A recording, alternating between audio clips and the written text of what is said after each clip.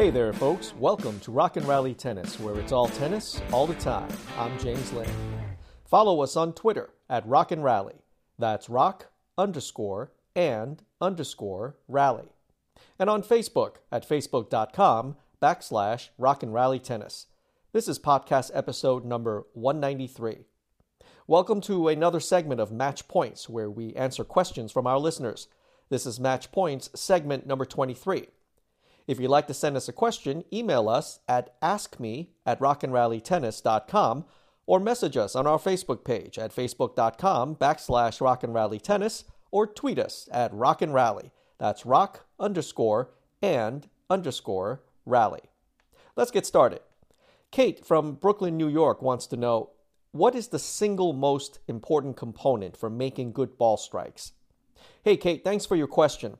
For those who have enjoyed our podcast since we began in 2016, I'm a big proponent of having the proper mindset as the starting point for everything. So that certainly has not changed. Now, if we're looking at it from a tangible or physical standpoint, the single most important component for making solid, consistent ball strikes is balance. If your balance is off or even slightly compromised, it will be very challenging to execute a consistent, repeatable stroke. Essentially, when your balance is compromised, your brain and body respond accordingly to try to make it right, which almost always leads to increased tension in your body, as your stabilizer muscles have to work harder. And as we all know, tension can compromise many aspects of your stroke mechanics, from leg and lower body load to unit turn and racket preparation, weight transfer, stroke path, racket speed, to name a few. Optimum balance is the most critical component for making solid, consistent ball strikes. Thanks for your question, Kate. Tony from San Francisco, California writes, during a recent doubles match, the partner of the opposing player, who was about to receive my serve, was really crowding the tee. He literally had 1 foot over that imaginary center line. I understand the tactic of crowding the tee, but I felt he crossed the line, no pun intended. I was very annoyed by this and got distracted. As a result, I served very poorly in the match. How could I have handled this better? Hey, Tony, thanks for your question. Look, I get this question quite often, and I'll answer it this way. Obviously, this is really about that fine line between sportsmanship and gamesmanship. When you're about to serve in doubles, can it be an annoyance or distraction to see a player across the net crowding the tee? Yes, of course. But let's be clear about something.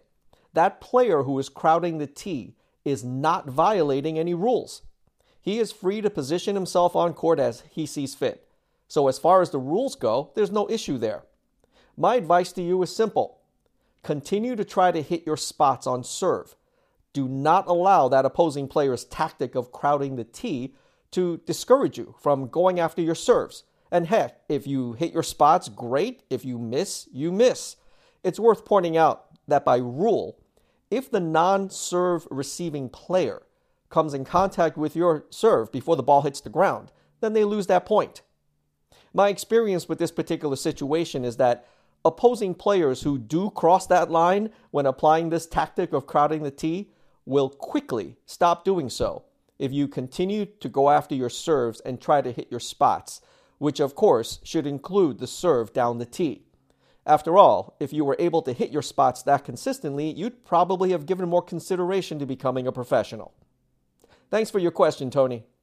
Folks, as always, thanks for your questions. Keep them coming.